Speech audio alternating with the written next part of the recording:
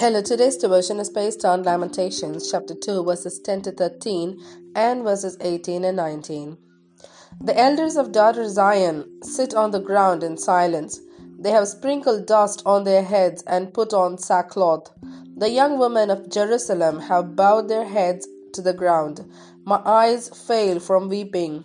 I am in torment within. My heart is poured out on the ground because my people are destroyed, because children and infants faint in the streets of the city.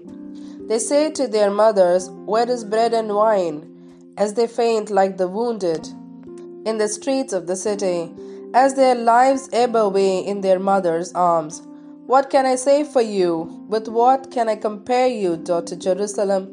To what can I liken you, that I may comfort you? Virgin daughter Zion, your wound is as deep as the sea. Who can heal you?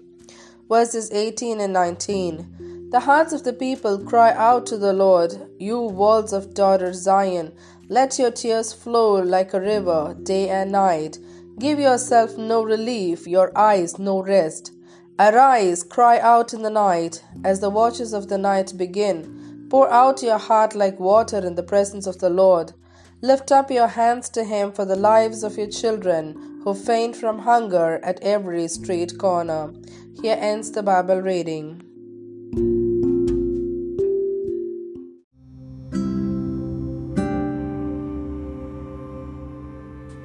Mercy's lament.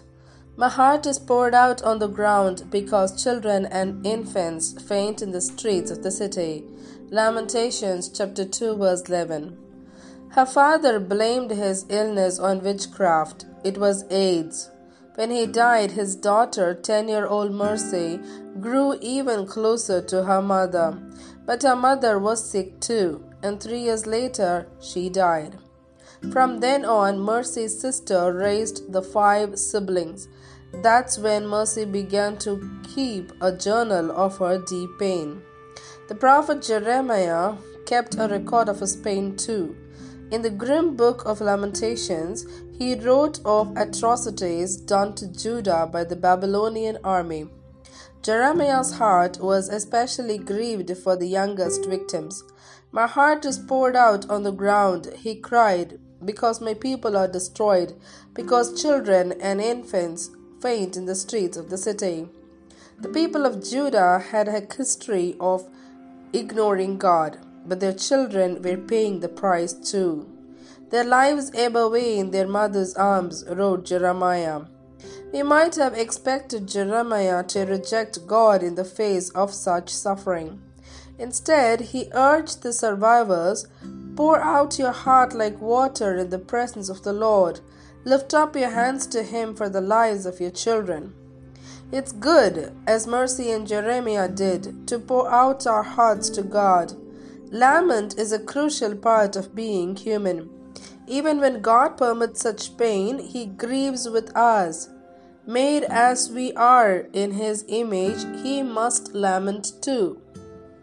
How do you handle the painful situations in your life?